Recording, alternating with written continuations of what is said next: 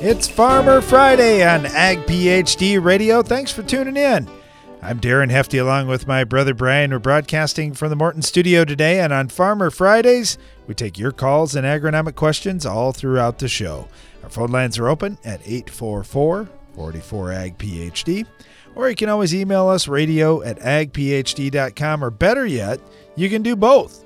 You can send us your soil test, your plant tissue test, the picture of the weed you can't identify or the problem you got going on in your field or your beautiful crop, and then call us and chat about it too. All right, Brian, where do you want to start on Farmer Friday? Want to dive right into some questions, or you got anything you want to talk about?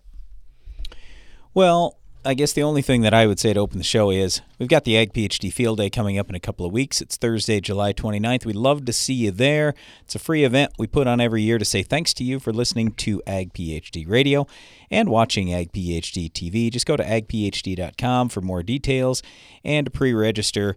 It's going to be a lot of fun. We've got a lot of things planned for you, and we actually have 17 world product launches. I shouldn't even say world. In some cases, it's just nation. Boy, I'm really stumbling here.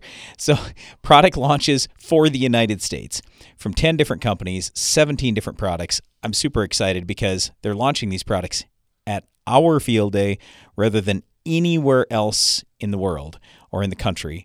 So, I'm really excited about that. Plus, we got a whole bunch of other things going on too. Again, agphd.com to learn more about the Ag PhD Field Day coming up on Thursday, July 29th. All right, let's get to the Ag PhD mailbag. It's now mailbag time with Brian and Darren. First question comes from Adam in Mitchell, and he said, I was out applying a fungicide to my garden, and I was thinking about fungicides and row crop as well. Now, I'm putting fungicide on my cucurbit plants, squash, cucumbers, pumpkins, all of which are very dense plants at this point.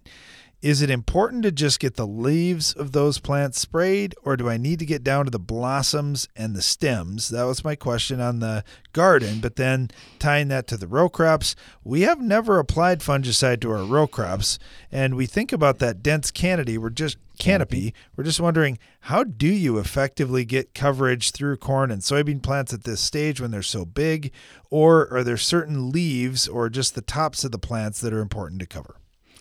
Okay, the unfortunate thing with fungicides is they move in the xylem of the plant only, not the phloem. So to go back to basic biology here, the phloem moves things up and down in the plant, whereas the xylem only moves up. So since the fungicide can only move up, and by the way, it doesn't move well from leaf to leaf either, you have to try to get everything covered as much as you possibly can. By the way, this does bring up kind of an interesting point, Darren, that I don't think we've talked about on the show with these cupped beans for dicamba. One of the advantages, and I realize you say cupped beans, it's never an advantage. Well, actually, you're able to get more sunlight down lower in the canopy, and you're able to get better coverage if you are spraying a fungicide down lower in the canopy. So at least look on the bright side if you have cupped beans like we do on our farm. Anyway, with fungicide, we want to try to use, or we suggest you use smaller spray droplets, lots of spray pressure, and more water. When you do all three of those things, then usually you're able to get better coverage. But yeah, it's really hard when a crop gets super big. Like, for example, a lot of our corn right now is 8 to 10 feet tall. I mean, do I really think that I'm going to get fantastic coverage on the lower leaves with a fungicide? No, but like on corn, for example, the most important leaf by far is the ear leaf. So can I get down just to the ear leaf? Sure I can. But, I'm not going to be able to cover those very lowest leaves on the plant, and honestly, they aren't producing a lot for the plant anymore anyway.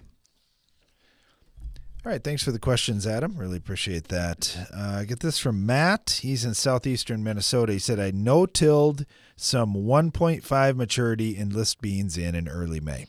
Many of the other farmers in the area, along with myself, have noticed shorter beans in the enlist varieties compared to Roundup Ready 2 or Xtend beans. Yep, that's a good thing. I know that you've addressed the cupping of the leaves already, but just wondering, have you heard of slower growth or shorter plants with the enlist traded soybeans this year? Well, it really has nothing to do with the trait.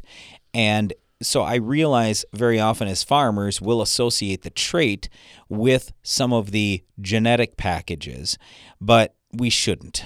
The genetics are totally separate from the trait. It's just that a lot of the breeding process that had gotten done in many of the Enlist soybeans, they were just shorter beans to begin with. And then they got the Enlist trait in them. That's just the way it is. And personally, the reason why I said short is good, I really like that personally, because then we get a little more air movement through our crop canopy, and that usually means less disease problem. Our biggest challenge on our farm to raising soybeans the last 5 years has been Sclerotinia white mold. In some cases, it's taken 80 to 90 bushels, and that's no joke. 80 to 90 bushels is what Sclerotinia white mold robbed from us. So since then, since we've had some of those disasters, we have taken extensive measures so that doesn't happen again, but that costs money. So it's a lot easier if you have beans that are, number one, more tolerant, which is great, and number two, a little bit shorter. I would also say just because a bean is tall or short, it has little to do with overall yield. All we care about at the end of the day or at the end of the year is, do we have yield and do we have profit? That's what we're after. So quite often we see some of the beans that are shorter yielding just as well, if not better, and they definitely stand better, and they usually have less disease pressure. All right, thanks for that question. Brian, we got this one about soil tests, and this one is from someone named Brian. He said, you always talk about soil. He sounds smart. Go ahead. Test interpretation. And I like that. He said, you talk a lot about Mehlich 3 and some other methods. Just wondering, what do you think about the presence of nutrients on a test versus their bioavailability? Do you guys think some of these weak acid extractions like the Haney test or Morgan's test might be a better indication of what's actually available? And then also, what about other tests like testing for microbiology as well in your soil? Generally speaking, if I look at a soil test, I have a pretty good idea about the microbiology, because some of the big things I'm looking for are soil pH and soil organic matter. In terms of the weak acid tests, it's nice to know what's available today, but what really matters is what's available during the whole season, and that's always going to be a little bit iffy. All right, we're going to get to the phone lines right after this. Weed control without the BS. That's more time to apply without wasting time. That's flexible tank mixing that doesn't bend the truth. That's near zero volatility with unmovable principles. With the Enlist weed control system, there is no sacrificing. Get better weed control with no ifs, ands, or buts at Enlist.com. Enlist.com. In an uncertain market, you need to maximize the quality and profitability of your stored grains by controlling profit-robbing insects. A tank mix of Dicon IGR and Sentinel EC insecticide, or Dicon IGR Plus, offers the long-term control of an insect growth regulator and the knockdown power of a broad-spectrum insecticide. Keep your grain clean with grain protectants from Central Life Sciences. To learn more, contact your local dealer or visit bugfreegrains.com. Join us for the Ag PhD Field Day, Thursday, July 29th on our farm near Baltic, South Dakota. Hi, I'm Darren Hefty. We're putting on a full day that you won't want to miss. Yield Champs will share about raising yields and profits. Industry experts will discuss drainage law, estate planning, grain marketing, and the H2A program. Plus, we'll show you dozens of research plots and have equipment running out in the field from Case IH, John Deere, AGCO, and more. Don't miss the free Ag PhD Field Day. Register now at agphd.com. If you've ever wondered how the Farmall got its name, here's an abbreviated list of the jobs the Case IH Farmall can do. Baling, cutting hay, feeding, hauling, loading, pulling, raking, cleaning barn, mixing feed, fertilizing, mowing, chopping, seeding, clearing, irrigating, furrowing, cultivating, hitching, digging, emergency tow, harrowing, hoisting, leading parades, excavating, grading. Let's make it simple. This tractor does it all. So no matter what you're doing, Can Do comes in red. Farmall. Learn more at caseih.com/farmall.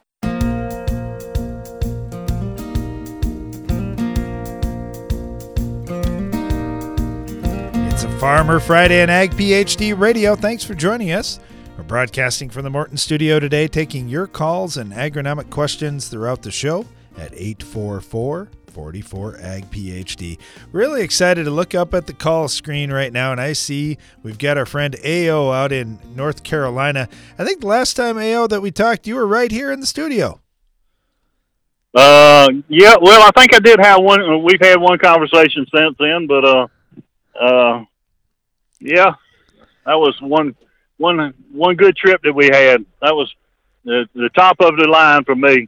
Getting out there to visit y'all. Yeah, that's a good drive out this way too, no doubt about that. So talk to us about the crop. I know you like to get out on the road a little bit and see what everybody else's crop is looking like. How are things looking this year? Well, we had the best wheat crop we've ever had. I mean, I've been in farming for 47 years, and we've had the best wheat crop we've ever had, and we've had more replants than we've ever had this year also on soybeans. Full season crop, they went in ground good. We a little dry, planted a little deeper. Everything come up was fine. And then they were calling for a half-inch of rain after we were planting wheat beans, and they calling a half-inch of rain, so we kept on planting, and we got 3.5 inches, so ended up planting 375 acres over, and I can't tell you how many of our growers had to plant over. Oh. But it was a lot of them and a lot of acres. Yeah, that is tough, especially in seed production. That is a nightmare to get. So, oofta. Well, we don't enjoy that at all. But the wheat crop, that sounds really good. The timing of the rains was good for that, and harvest was decent too. Well, we had a cool May, and we kind of felt like that maybe that had a lot to do with it. The rains were pretty much, at one time we were wondering if we needed the rain, to help make a crop. But, I mean, we checked some 125 bushels. Wow. And our whole crop averaged 101.66, I think it was. That's really cool. Yeah, especially this year too. You get it where you get a decent price too, and get a nice yield. That's awesome. Well, that does help a whole lot. It don't usually come that way where you hit the two together. No, that's very rare. That's for sure. Well, and even these soybeans now, I mean, we get a decent price there too, but my goodness, you've had a lot of work with all those replants. What does the corn crop look like in your area? For the most part, I think corn looks halfway decent. I have seen some fields going along that maybe because of so much rain early in the season that they possibly, some of the nitrogen's gone. It's a little more yellow than I would want it in my crop, but for us, ours is pretty and dark green, and looking good. The hurricane come through, and we only got 1 3/10 inches out of it, and not much wind for us. Some folks had a little more wind than we had, but for us, we didn't have that much wind. We did see some sweet corn that kind of got blowed sideways, but for the most part, the field corn was looking decent. Outstanding. Yeah, it's always interesting. I know there's a lot of crops growing around where you're at, so it's good to hear that things are doing okay overall. And good to hear from you, AO. Really appreciate it. Enjoy the rest of your summer and stay in touch. Okay, doke. Y'all take care. Always good to talk to you. You bet. Thanks. Brian, we got a couple pictures that came in too, and we'll get to those right after. Let's get back to the phone lines here. We got Jeff on in Oklahoma. Jeff, how are you doing right now? Doing great. Finished up with wheat harvest, the latest one we've ever had. So we fought a lot of rains and issues like that this harvest. Were you able to get the crop out in decent shape? Suffered some sprout damage. We about midway through harvest had 8 to 10 inches of rain, so had some sprout damage in some of the grain as well as lost test weight. So really gave us some quality issue problems. Yeah, we're happy to have the rain for the other crops, but dang, if it could have just waited a little bit, that would have been really good. Oh, I know the soybeans loved it, but the wheat didn't. Yeah, that's the challenge in farming, and I know when I was a kid, I had said that one time to my dad. I said, "Man, wouldn't it be awesome if we could just call up a rain whenever we needed it?" And he said, but our neighbors would never agree because they'd have different crops at different stage, and they might not need a rain right now till they get the wheat out or something like that." And sure enough, it's exactly what happened here. That you're right, one crop was good, one was not. So, okay, talk to us about these beans now that you got going. Are you seeing any pests out there? Are you guys still spraying for weeds? Or? No, we're staying clean. Even with all the rain that we've had, the pre-emerge is holding, and so we've been very fortunate in that aspect. And quite a few double crop beans out behind the combine. So going in with some 4.6, 4.8 maturities for northern Oklahoma. Double crop back into that wheat stubble, and those beans are coming along great. And of course, the rains have been really wonderful for those beans. Outstanding. Yeah, I wish we could do some double cropping up here. I think that'd be really interesting for our farm. What do you expect for yield on those double crop beans versus your full season beans? So, our full seasons right now are looking really awesome. I think we've got 70 bushel plus potential in those full season beans. And double crops, we try to hit that 25 mark. Occasionally you'll hit 30, 40 bushel beans double crop. Just depends on how Mother Nature treats us later in the season. But we're off to a good start right now, and keeping our fingers crossed and hope up the beans make up for some of the losses from the wheat. You bet, absolutely. Now on that wheat ground, how do you handle that when you're going to double crop beans? Do you put pre-emerge residual type products down, or do you just plant in there as fast as you can and try to spray after planting? We plant as fast as we can, try to get that seed in while we've got good moisture and everything.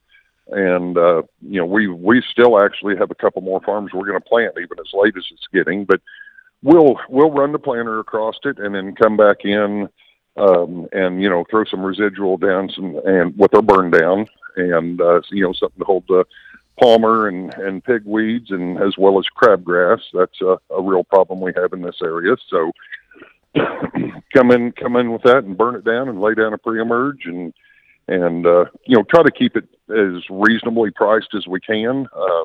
We'll go ahead and spend some pretty good money on pre-emerge on full season, but double crop with limited yields on them, we try to stay as reasonably priced as we can with our chemical program on those, and yet still try to do a good job on them. Absolutely. Yeah, it's fun. I agree with what you were saying there. We're trying to do the best we can. We're trying not to spend so much we go broke, and we don't have huge yield potential, but man, if you don't do those good management practices, your yield potential has gone pretty fast too. So, it's a good rotation. You've wasted your time, and we fight a lot of feral rye down in this part of the country as well as ryegrass, and so it's a good rotation to get in with the double crop beans. Try to get some of those grassy weeds cleaned up during the winter, and then we'll rotate back in the spring into a full season bean on those same acres. And it doesn't really cost you that much more to have double crop beans out there as what it would cost you with today's chemical prices, keeping that ground burned down, all summer long. Anyway, if you were going to go back to wheat with it, I mean, it's with the Roundup and the dicambas and everything that have really shot up in price, some of them have doubled. There's a real check that has to be written there to keep that ground clean during the summer. So we might as well have something growing on it. Yeah, and I know we talk a lot about cover crops, and this is a situation after wheat harvest where a lot of guys say, I'm going to get a cover crop out there. But if you can get a crop that you can make a little bit of money and serve all those purposes of the cover, boy, that's a win-win. I like it. I think so. It works better for us than a straight cover crop, because the guys that are doing a summer cover crop for 2.5, maybe 3 months have depleted all their soil moisture to try to go right back into wheat in the fall. And so unless Mother Nature is real forgiving and blesses you with some planting time rains, it really puts you behind the 8 ball. But by doing this with a double crop and then having that ground lay fallow during the winter, cleaning up the grassy weeds and going back into a spring crop, it's very effective for us. Well spoken, Jeff. Couldn't have said that better myself. I love what you're doing. Hey, thank you so much. Appreciate the call, and good luck to you here. Hopefully the rains keep coming so those beans turn out great. Thank you. Have a great day. You bet. You as well. It's Farmer Friday on Ag PhD Radio. Stay tuned. We'll be right back.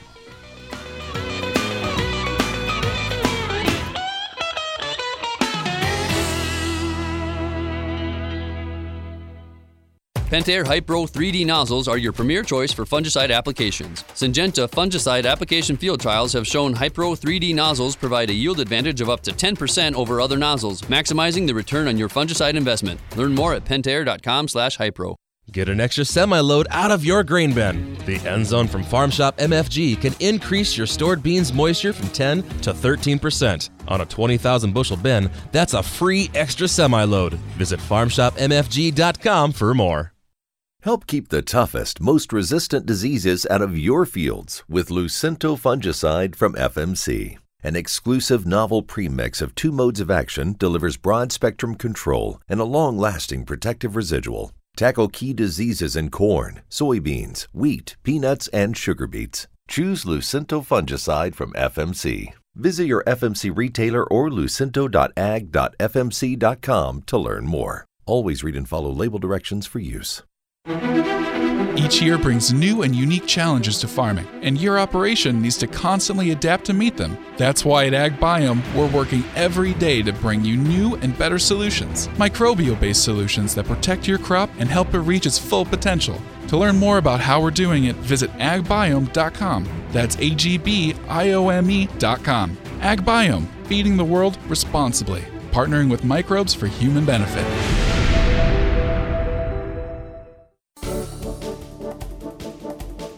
Please join us for the Ag PhD Field Day coming up Thursday, July 29th on our farm near Baltic, South Dakota. I'm Darren Hefty. The Ag PhD Field Day is the largest farm field day in America, and we have a lot planned again this year. We host the event just one day each year as a way to say thank you for listening to Ag PhD Radio and watching Ag PhD TV. We have free admission, free parking, and free food and drinks throughout the day. We've got yield champs from across the country speaking about raising higher yields and increasing profits. We also have speakers on drainage law, estate planning, changes in farm tax laws, grain marketing, and the H-2A program. Plus, we'll show you some of the dozens of research plots we're working on. Rob Sharkey will be there to do a live Shark Farmer radio show, and we'll have equipment both on display and running out in the field from Case IH, John Deere, AGCO, and more. Don't miss the free Ag PhD Field Day, Thursday, July 29th. Go to agphd.com to learn more and register. When it comes to soybean diseases, the longer you wait, the more damage you do. Stop the clock on white mold and other yield-robbing diseases with Approach Prima fungicide from Corteva Agriscience. Approach Prima fungicide quickly surrounds the surface of the plant for rapid absorption, then moves throughout the plant, providing full protection of each leaf and stem, even those that have yet to emerge. Uptake occurs on day 1, nearly twice as fast as the next leading competitor. For more information, visit approachprima.corteva.us or your local crop protection retailer. Always read and follow label directions.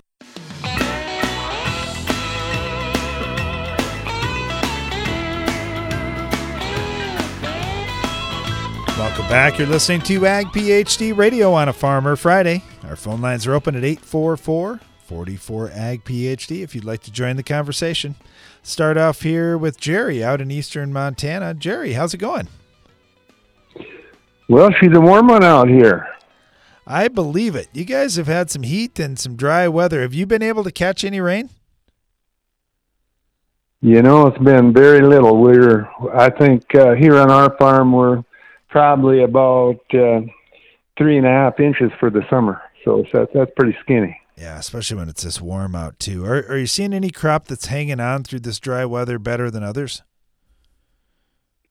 Well, definitely the wheat on post ground is holding in better than wheat on wheat ground. And a year like this, the crops seeded with the disc drill are hanging in there better than the ones with the hoe drill as well. Yeah, that is interesting. Now, I know for our farm too, we plant a lot of soybeans, and a lot of guys would drill them in back in the day, and guys have gone to the planter. They felt like they were getting better. Well, I know they're beyond just felt like they were getting better placement. They were getting into the moisture better and able to survive in these dry years like that. So equipment definitely makes a difference, and how you operate that and set it is a big deal. All those things show up on a year like this year. So where's your crop at right now? Obviously you need some rain to get things going. Are there some other management things? Are you running into hoppers or anything out in the fields? Well, really, it's just pretty much harvest time here now. It's with this hot weather, we just put our yellow peas in the bin here a couple days ago, we finished that up and desiccated some lentils this morning and yesterday. And the spring wheat is turning fast too. So we were right at 100 yesterday, and we will be for the next several days. So all that's going to be accelerated. Grasshoppers, lots of grasshoppers, kind of spotty. But yesterday they were on the move. They were here in our yard here where we have a shop. They were banging into the sides of the building and off the windows. And it was one of those days that if you'd go outside and look up at the sun and hold your hand in front of your eyes so you could just look as close to the sun as possible without hitting it, you could see all the hoppers way up in the sky. They were definitely on the move. Wow. Yeah, for people that haven't seen that before, it's pretty amazing. I know one of the soybean breeders that we work with, he had said how his grandpa, who was a farmer, had been telling him about that, and how that's how it used to be back in the day. And he finally saw that here in one of these last couple of years too, and he said, "Wow, I always thought it was a story. It really can be that tough." We're back in the day.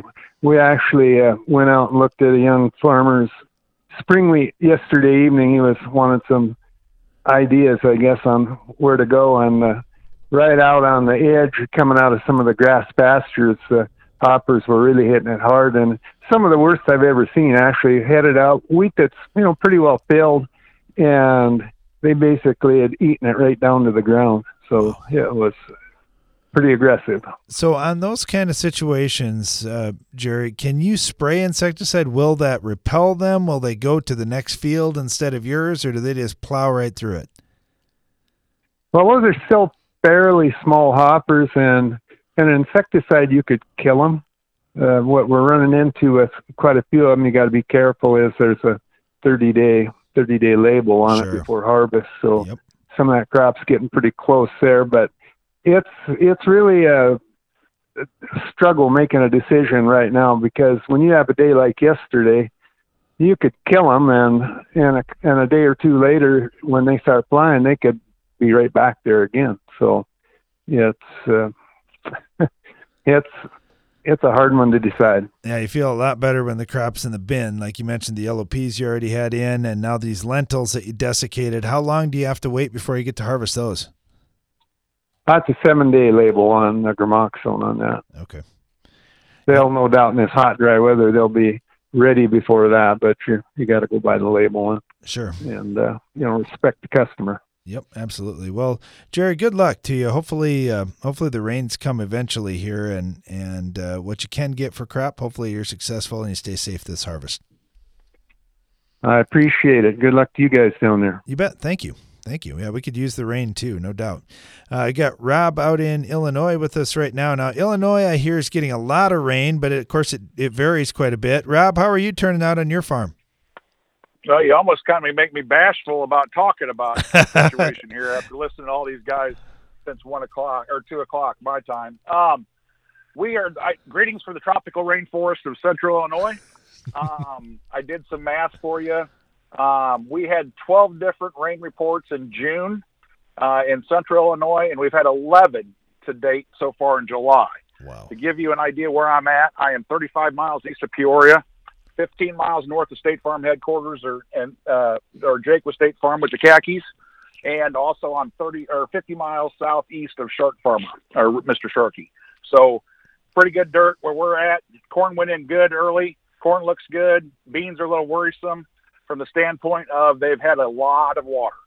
And if the old adage of beans don't like wet feet, we probably will have a pretty tough bean crop, but I would say our corn crop is going to be good. Corn spraying for fungicide started Monday. The plane started flying around here. My May 1st corn and second corn will probably get sprayed next week. We just started tassel. We haven't fully tasseled yet on those farms. Beans, I'm guessing the thing we got us worried a little bit, not only with the rain, is that the beans are short and we haven't seen sun. If photosynthesis is needed, that's really going to hurt our bean crop, because with all these rains, we just haven't seen the sun. Not going to, can't turn the spigot on or off out here. It's whatever Mother Nature gives us, and we just got to deal with it. So I'm fortunate where I'm at. I'm in northern McLean and southern Woodford. We didn't get the big 12-inch rains. The from the week of June 25th. There was a lot of those that came in 2 days. We got 6 inches over about 6 days. But my wife was in the house and didn't get to go outside. So finally, on one rain day, she said, "I'm leaving the house," because she was basically had cabin fever because we had every day it rained. It seemed like so. Wow. Yeah, that's something else. When it rains, it pours, and you got plenty. How about the cattle? How are they holding up in all this mud and monsoon weather that you've been getting? The good news is most of we don't put cows on good dirt here. That's for up next to the creeks and the hills and that kind of stuff. And the good news, our first cutting of hay was real good. Our second cutting was hay. The thing is, I was telling you about all this rain. We've had windows to get our hay in. Our second cutting, thank goodness, the hay baler was pulling out of the field as the rec system was coming. So we've been able to put up some very good quality and be able to get it wrapped before the big rains came. So the cows are doing okay. I mean, if I could ship some up to those people in North and South Dakota, I would, just because it seems like every other day I get an email with another dispersal sale because of drought. So yeah. We're thinking of those people up north, and like I said, I'd love to do something for them, but we really can't. So, but unfortunately things are good down here. So, well, thanks, Robert. Thanks for the call. Yeah, it's not bad when you're getting the rain and we're in a drought. You can talk about it. We can be happy for you that you've got some rain. I just hope you share next time. That'd be good. I'd love to. I go to a farm in southwestern Kansas, and I told my tenant, my tenant was doing our 578s at the FSA office, and I told her, she said, "How you doing?" I said, "Well, we're wet." And she goes, "Well, we could use some." And I said, "Well, we'd ship you 1 or 2 inches if your husband could figure out how to get it to you." So, Absolutely. All right. Well, thanks, Rob. We really appreciate it. Good luck here the rest of the growing season. Yep. Thank you. Got this one from Kim, and she said, "You guys talk about building up your organic matter in your fields. I'm wondering, do you have issues with slugs out there with all that organic material and reductions in tillage?" Typically, no. So we just don't have a lot of issues. We're in a really dry area of the United States, and a lot of people have gone to no-till here in the last 20, 25 years. That's allowed them to raise a crop every year or to raise a better crop because it's preserved a lot of moisture out there. So we're just in a different geography over here, and that's what makes this whole discussion about farming kind of fun, because we talk to people from all over, people with different conditions. So it really depends on where you're at, your local area, and what you have for weather. But no, we don't really have weather that's very conducive for slugs. Thanks for the question, Kim. We'll be right back with more Ag PhD Radio after this.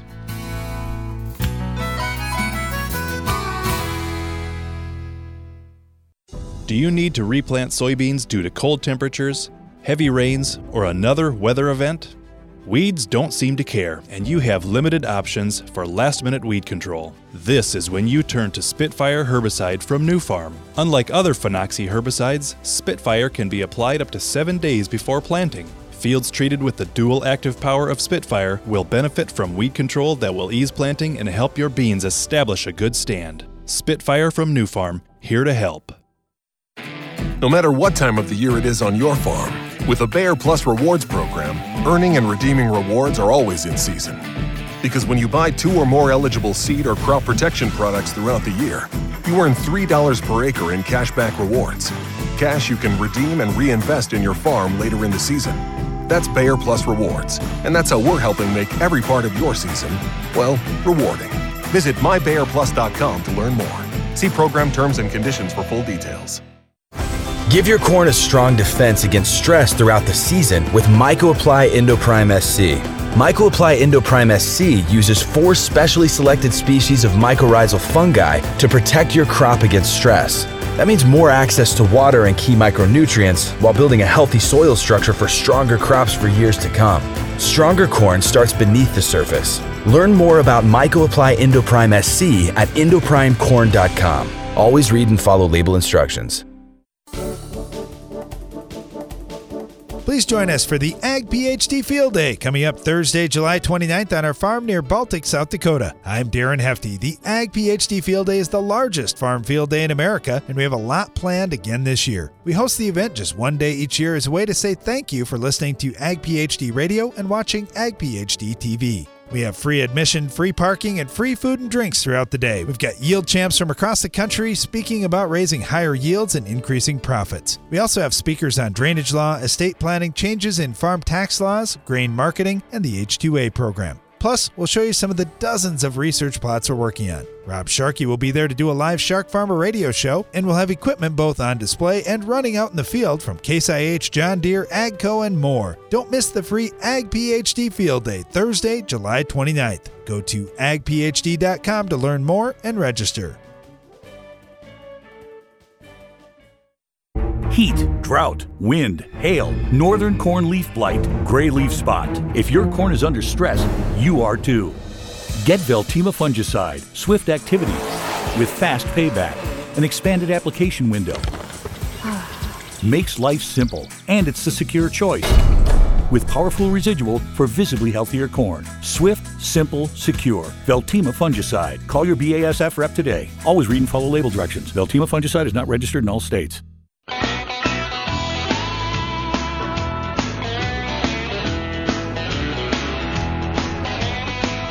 Welcome back. You're listening to Ag PhD Radio. It's a Farmer Friday. That means we're taking your calls and agronomic questions at 844-44-AG-PHD. Or you can email us radio@agphd.com. We got this one from Adam. He is in the south side of Virginia. And he said, I've got a quick question. I haven't been able to get a good answer, so I thought I'd throw it past you guys. In past years, around R3, I've been getting the plane to fly fungicide on my soybeans, and it's been working great. This year, really dry. We did catch some rain now, and hopefully we get another rain soon. And I've decided to go ahead with fungicide on my early planted beans. Now, I've got a large portion of my soybeans this year near water sources, including ponds, streams, and creeks. I want to add an insecticide in when I go over for Japanese beetles and alfalfa leafhoppers, but I'm nervous about causing a problem with fish in the ponds and creeks. Do you know of any insecticides I can use that are safe around water? That's his first question. And honestly, Adam, I don't know of any. Almost every one of them, if you read the labels on really all the popular products being used, they are not safe around fish. So it's something that'd be better done with a ground rig, I would think. But let's hold up for just a second. Bugs typically move. Bugs like that will move. So Japanese beetles, even aphids to some degree, definitely grasshoppers.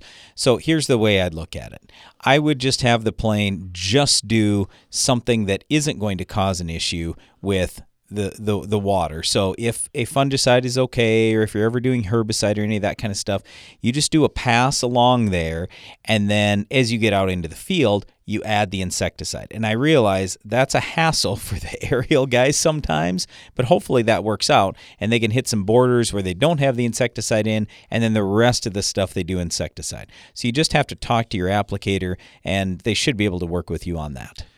All right. He said also for fungicides, I've heard a lot about this new Revitech and all the new SDHI combination products.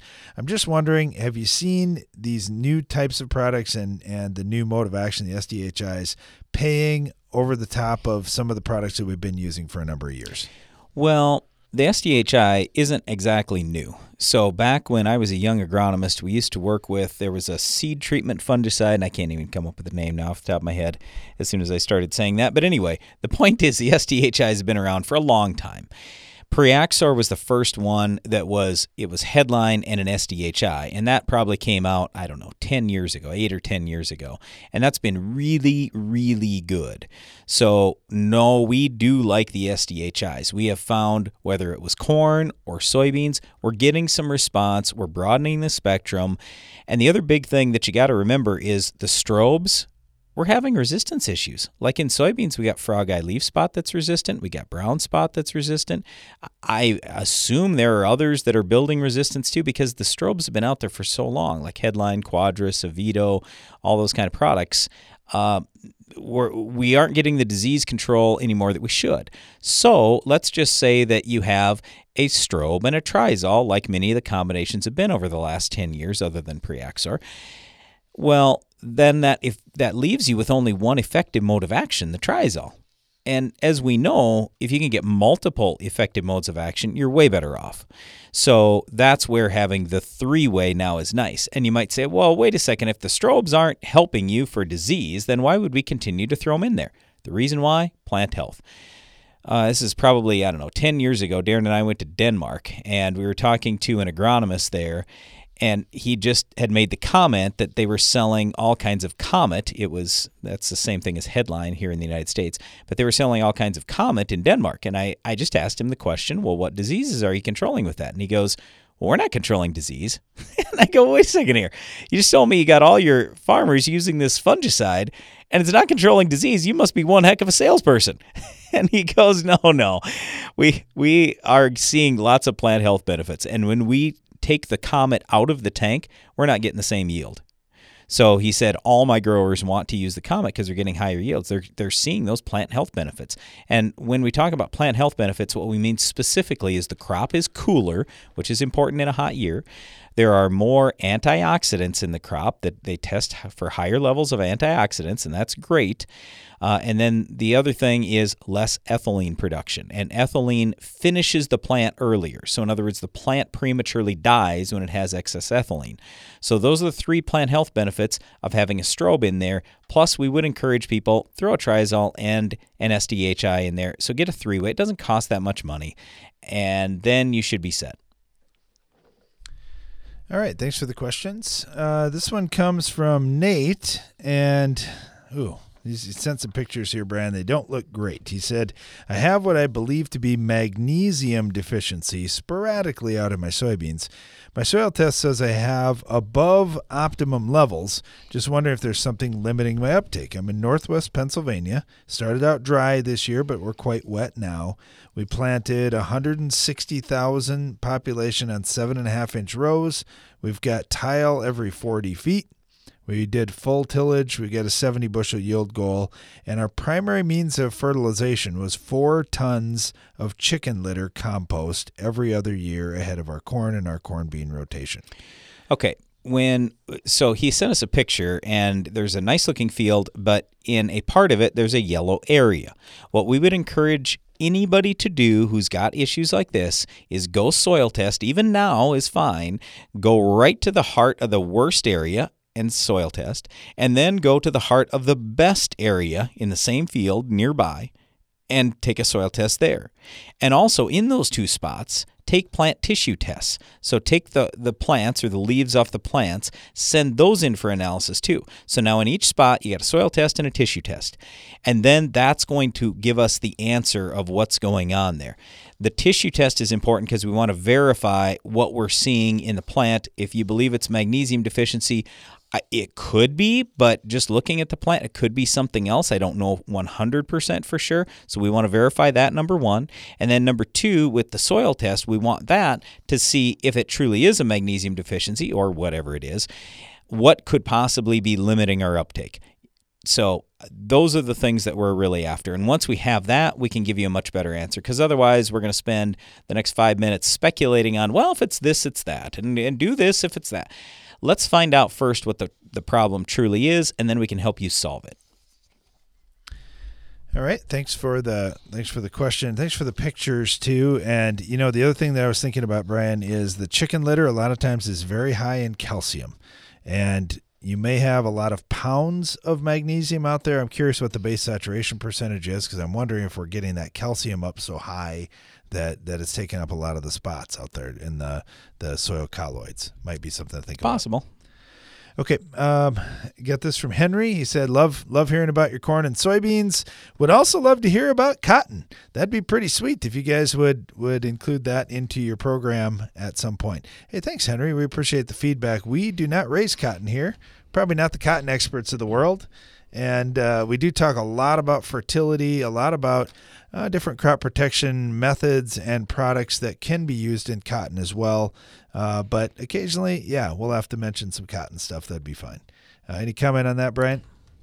Well, we've been the largest cotton producer in the state of South Dakota for the last 5 years, raising about, 30 square foot area for our Ag PhD Field Day site. But yes, that does not make us cotton experts. Nevertheless, there are a lot of things that we do talk about, like Darren said, that absolutely apply to cotton and can help you in cotton. So I don't really care what crop we're talking about. the most valuable resource you have on your farm is always going to be the soil. I mean, other than obviously you and your brain and your family. So we want to talk about that soil a lot. And it's just like in with the last question that we had in, I said, hey, send us some soil tests, and we're more than happy to take a look at that for you. But it doesn't matter the crop. We want to look at soil tests, and there are many things that apply, many rules that apply to all crops. Now, certainly every crop is a little bit different for nutrient removal and what it prefers for maybe soil pH or what it prefers for levels of phosphorus and potassium, things like that. But anyway, that would be our suggestion. If you want specific help for your farm and your cotton, if you want to send us some soil tests, we'd be more than happy to help you out. And also, if you said, hey, I have this particular issue, whether that's a planting issue, it's a certain weed or a disease or an insect, let us know, and we'll help you out with that as best we can. Thanks for the comments and feedback, Henry. We appreciate that. And we'll be right back with more of your calls and questions after this.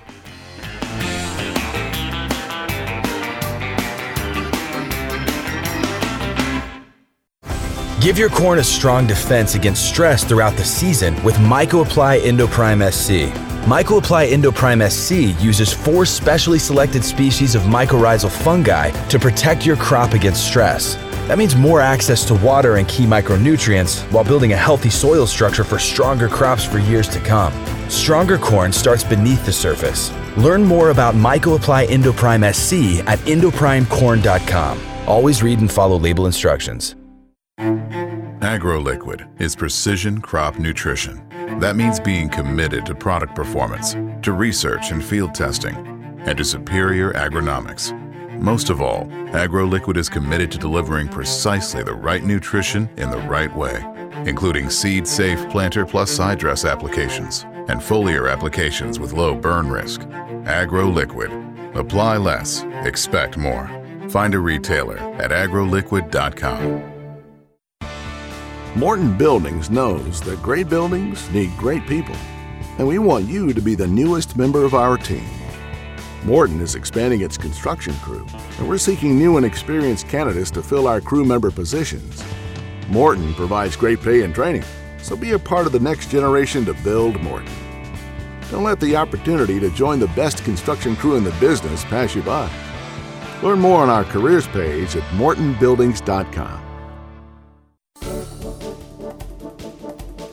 Please join us for the Ag PhD Field Day coming up Thursday, July 29th on our farm near Baltic, South Dakota. I'm Darren Hefty. The Ag PhD Field Day is the largest farm field day in America, and we have a lot planned again this year. We host the event just one day each year as a way to say thank you for listening to Ag PhD Radio and watching Ag PhD TV. We have free admission, free parking, and free food and drinks throughout the day. We've got yield champs from across the country speaking about raising higher yields and increasing profits. We also have speakers on drainage law, estate planning, changes in farm tax laws, grain marketing, and the H-2A program. Plus, we'll show you some of the dozens of research plots we're working on. Rob Sharkey will be there to do a live Shark Farmer radio show, and we'll have equipment both on display and running out in the field from Case IH, John Deere, AGCO, and more. Don't miss the free Ag PhD Field Day, Thursday, July 29th. Go to agphd.com to learn more and register.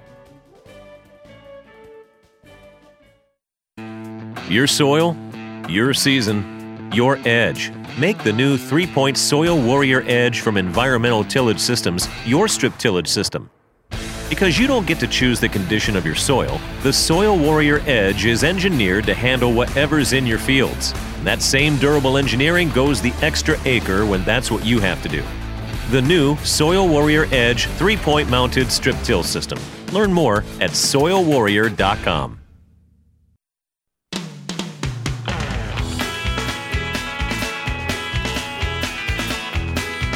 Welcome back. You're listening to Ag PhD Radio on a Farmer Friday. Taking your calls and agronomic questions at 844-44-AG-PhD. Got this one from Dennis, and he said, looking for some advice here. We've got a feeder to finish site with a pit that empties into a lagoon for storage. And this is for hogs. And I want to spread with a traveling gun on growing soybeans for this year and possibly on corn next year. I pump in the fall and spring. I'm wondering, will this damage my beans in any way that I wouldn't get a crop? What should I look for on the lagoon sample to help make this decision? Okay. So would I be concerned about it? Absolutely I would. We're talking about this exact thing with dairy manure and doing this in the future. Oh, one other comment he's got here. He said, I've heard of guys doing this with pivots and then running fresh water over the crop. I don't have that ability.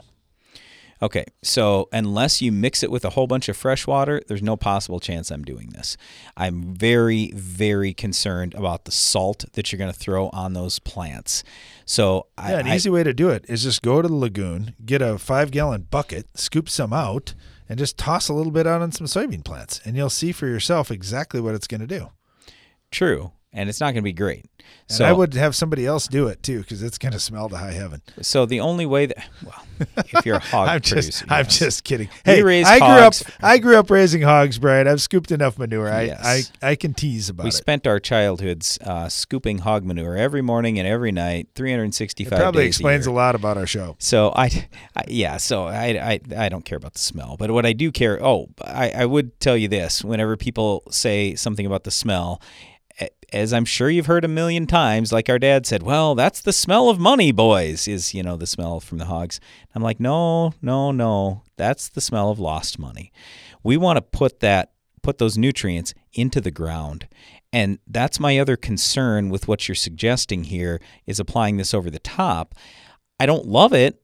And the reason why is because you're not going to get the nutrients down into the soil. So will nitrogen and sulfur and boron and things like that get down in? Sure, of course they will. But your phosphorus won't.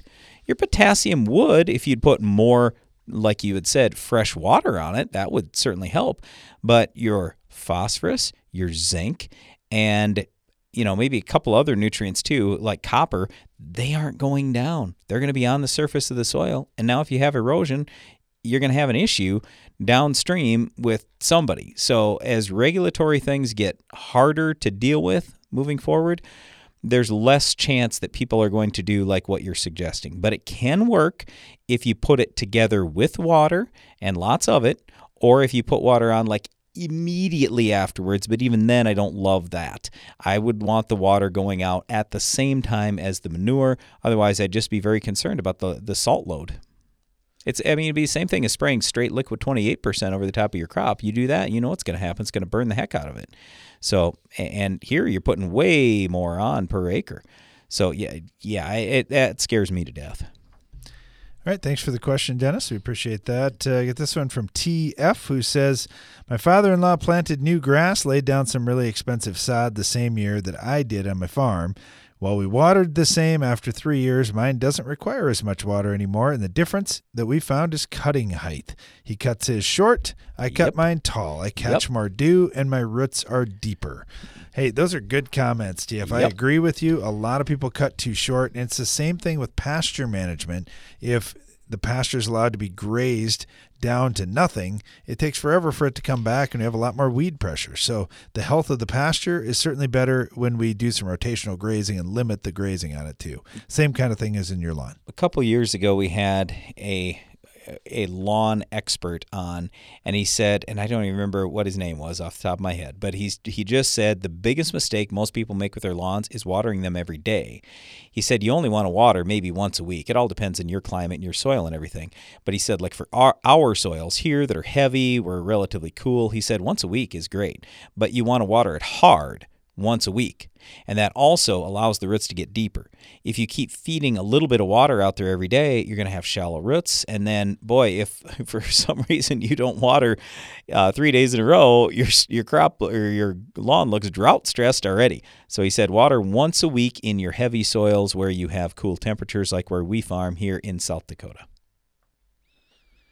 All right, thanks for the question. Get a little feedback from ML. We were talking about puncture vine and herbicides that can control it. ML mentions there are also some biological control methods. There are some bugs that really feed on this stuff too. So if you're in a spot where you can't use herbicides, there is a natural solution that you could do as well. Thanks for sharing that. There are some insects that can attack different weeds. I know we hear about leafy spurge, that there are some specific bugs that can attach that you can introduce into those patches. It just takes a little bit of time. So, yeah, if you can't use the chemistry, get after it on the early side when you just see a few, rather than letting it go very long where you have a ton of those weeds that could really be, with puncture vine, interfering with your enjoyment of the land for sure. Hey, thanks for the feedback. We appreciate that. Yeah, one of the biggest challenges with the bugs taking care of this is how long is that going to take? And are you even going to be able to get those bugs, get them in there? I mean, it's hard. Darren, ask that goldenrod question. Okay, got one from Johanna who says, how do you get rid of goldenrod? That seems to be a tough weed for us to fight. Well, goldenrod is a perennial. And it's a wildflower. So some people want to get rid of it, some people don't. What we always say is a weed is a plant that's growing somewhere you don't want it to grow. For example, corn is our number one crop here on our farm. But guess what? When corn is out in a soybean field, it now is a weed, and we're going to kill it. Anyway, with goldenrod, our best suggestion for you is Tordon. The unfortunate thing with Tordon is you can't use it in lawns, you can't use it around trees, and you can't use it around fish. So what some people are using now is Duracor. We really like that as well. It's just not as good for permanent control of the goldenrod. The Duracor is Milestone, along with this new basically 2,4-D replacement product from Corteva. So anyway, those would be our top two choices. Certainly if you want to use like Freelex, I mean, that's the new 2,4-D that doesn't volatilize, you can spray Freelex several times per year, and you'll keep knocking it down, and eventually it will go away on you, but it just takes constant attention that way. So Tordon is the one-shot thing. If you use a quart of Tordon, you probably will have eliminated your goldenrod for good. All right, got this one from Christy, who says you guys talked about the pros and cons of no-till. I agree, there are no one-size-fits-all farming methods. What works on one field may not work on another. About a third of our fields are no-till, but not continuously. Cover crops work well for us some years and not in others. Hey, thanks, Christy. We appreciate that. Yeah, you're right. I just look at our farm the last few years here. Look at 2018, 2019, super wet. Then 2020 ended up super dry, and 2021 has been super dry. And you're right, different farming methods have had advantages in each of those years.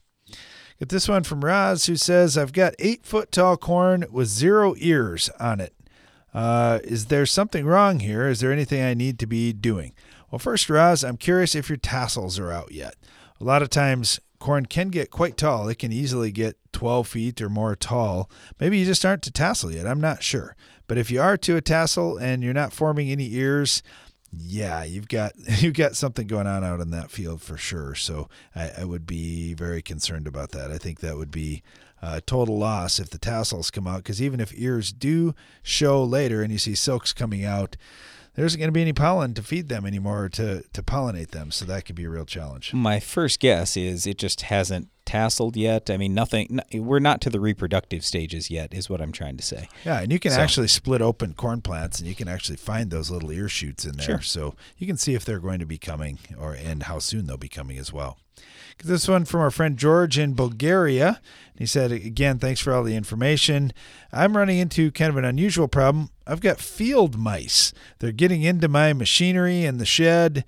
They're chewing on electrical wires, this kind of thing. Maybe I just have to have more cats around. Wondering if you have any better solutions than just adding more cats to the farm. Well, that can be a help for you, George, as long as you aren't feeding the cats a lot, because we've seen that on our own farm where the cats got fed pretty good and they didn't hunt very much. So wild cats are definitely better than really tame ones. Yeah, otherwise people just have a lot of mouse poison all around the borders of their sheds. But keep in mind, you got to be really careful with that around kids and pets and things like that. So anyway, there's certainly ways to control mice. You just have to be careful what you do. Thanks for the feedback. We get a lot of questions here, too, about the Ag PhD Field Day, about how the crops are looking, and if the field day's on. The field day is absolutely on for this year. It's on Thursday, July 29th. You can find all the details, and you can register at agphd.com. Thanks for listening to our show today. Be sure to join us again each weekday for more Ag PhD Radio. Now stay tuned for Rob Sharkey and Shark Farmer Radio.